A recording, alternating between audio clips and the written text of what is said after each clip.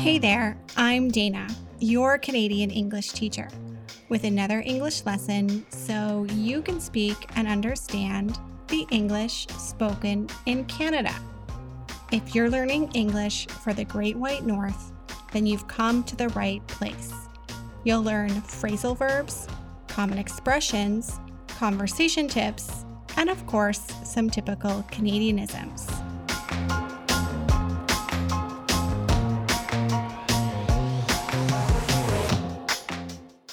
Hey there, and happy Friday. This is another Fluency Friday with our 5-minute English lesson. This is our third 5-minute English lesson, and when I introduced this, I introduced the concept of fluency one topic at a time.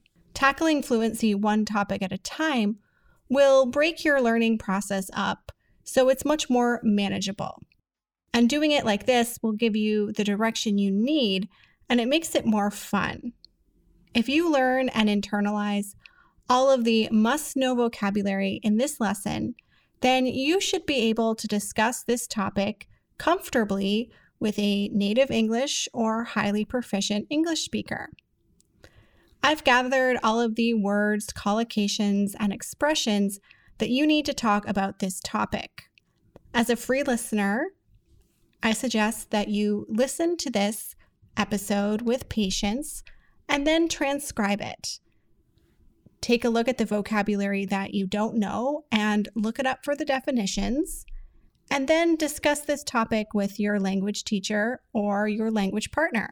If you're a Podcast Pro student, a member of the Can Learn English Academy, then you get the bonus content for this episode. So I've already transcribed this for you.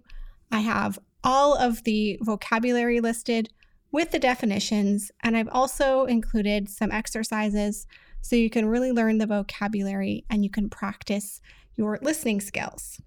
So if you'd like to become a pro student, you can go to canlearnenglish.com. Today's fluency topic is multiculturalism. Multiculturalism is a sociological term that refers to the manner in which society deals with cultural diversity. This is based upon the idea that members of different cultures can coexist peacefully. There are two central theories or models of multiculturalism.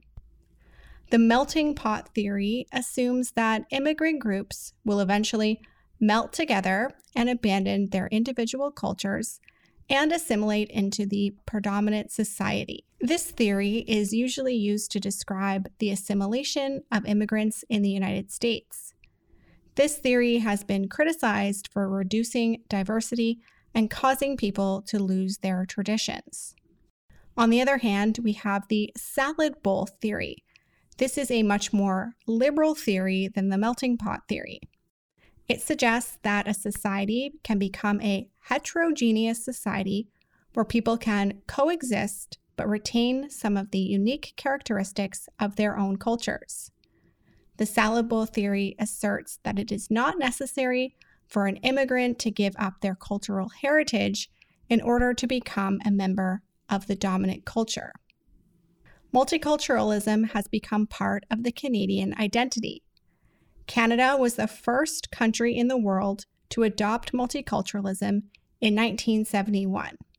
The initial idea of multiculturalism was born in the late 1930s when a well-known author named John Murray published a book titled Canadian Mosaic: The Making of a Northern Nation.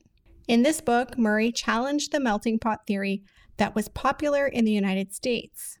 Multiculturalism was officially recognized in 1971 when then Prime Minister Pierre Trudeau introduced Canada's multicultural policy. This policy acknowledged that Canadians come from a wide variety of backgrounds and that all cultures have intrinsic value. In 1988, the Canadian Multiculturalism Act was introduced by the Progressive Conservative government of Brian Mulroney. This act allowed federal funds to be distributed to ethnic groups to help them preserve their culture, which led to the construction of community centers. The Broadcasting Act in Canada further supports preservation of multiculturalism in Canada. It asserts that the Canadian broadcasting system should reflect the diversity of cultures in the country. In most Canadian cities, ethnic radio is available. An example is Chin Radio, which is the largest multicultural radio station in Ontario.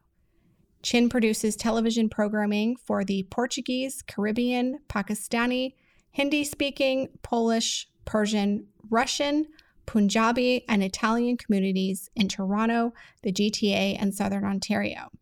There are also hundreds of ethnic newspapers available across the country in many different languages. In 2002, it was decided that June 27th would be celebrated each year as Canadian Multiculturalism Day.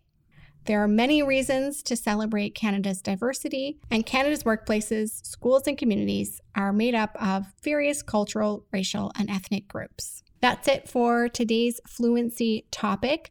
I hope you enjoyed this episode. Make sure that you support this podcast by liking, sharing, and subscribing. If you have a friend who you might think will enjoy this podcast, then send them the link. If you'd like the transcript and the bonus material, head over to canlearnenglish.com for more information. Until next time, guys, bye-bye.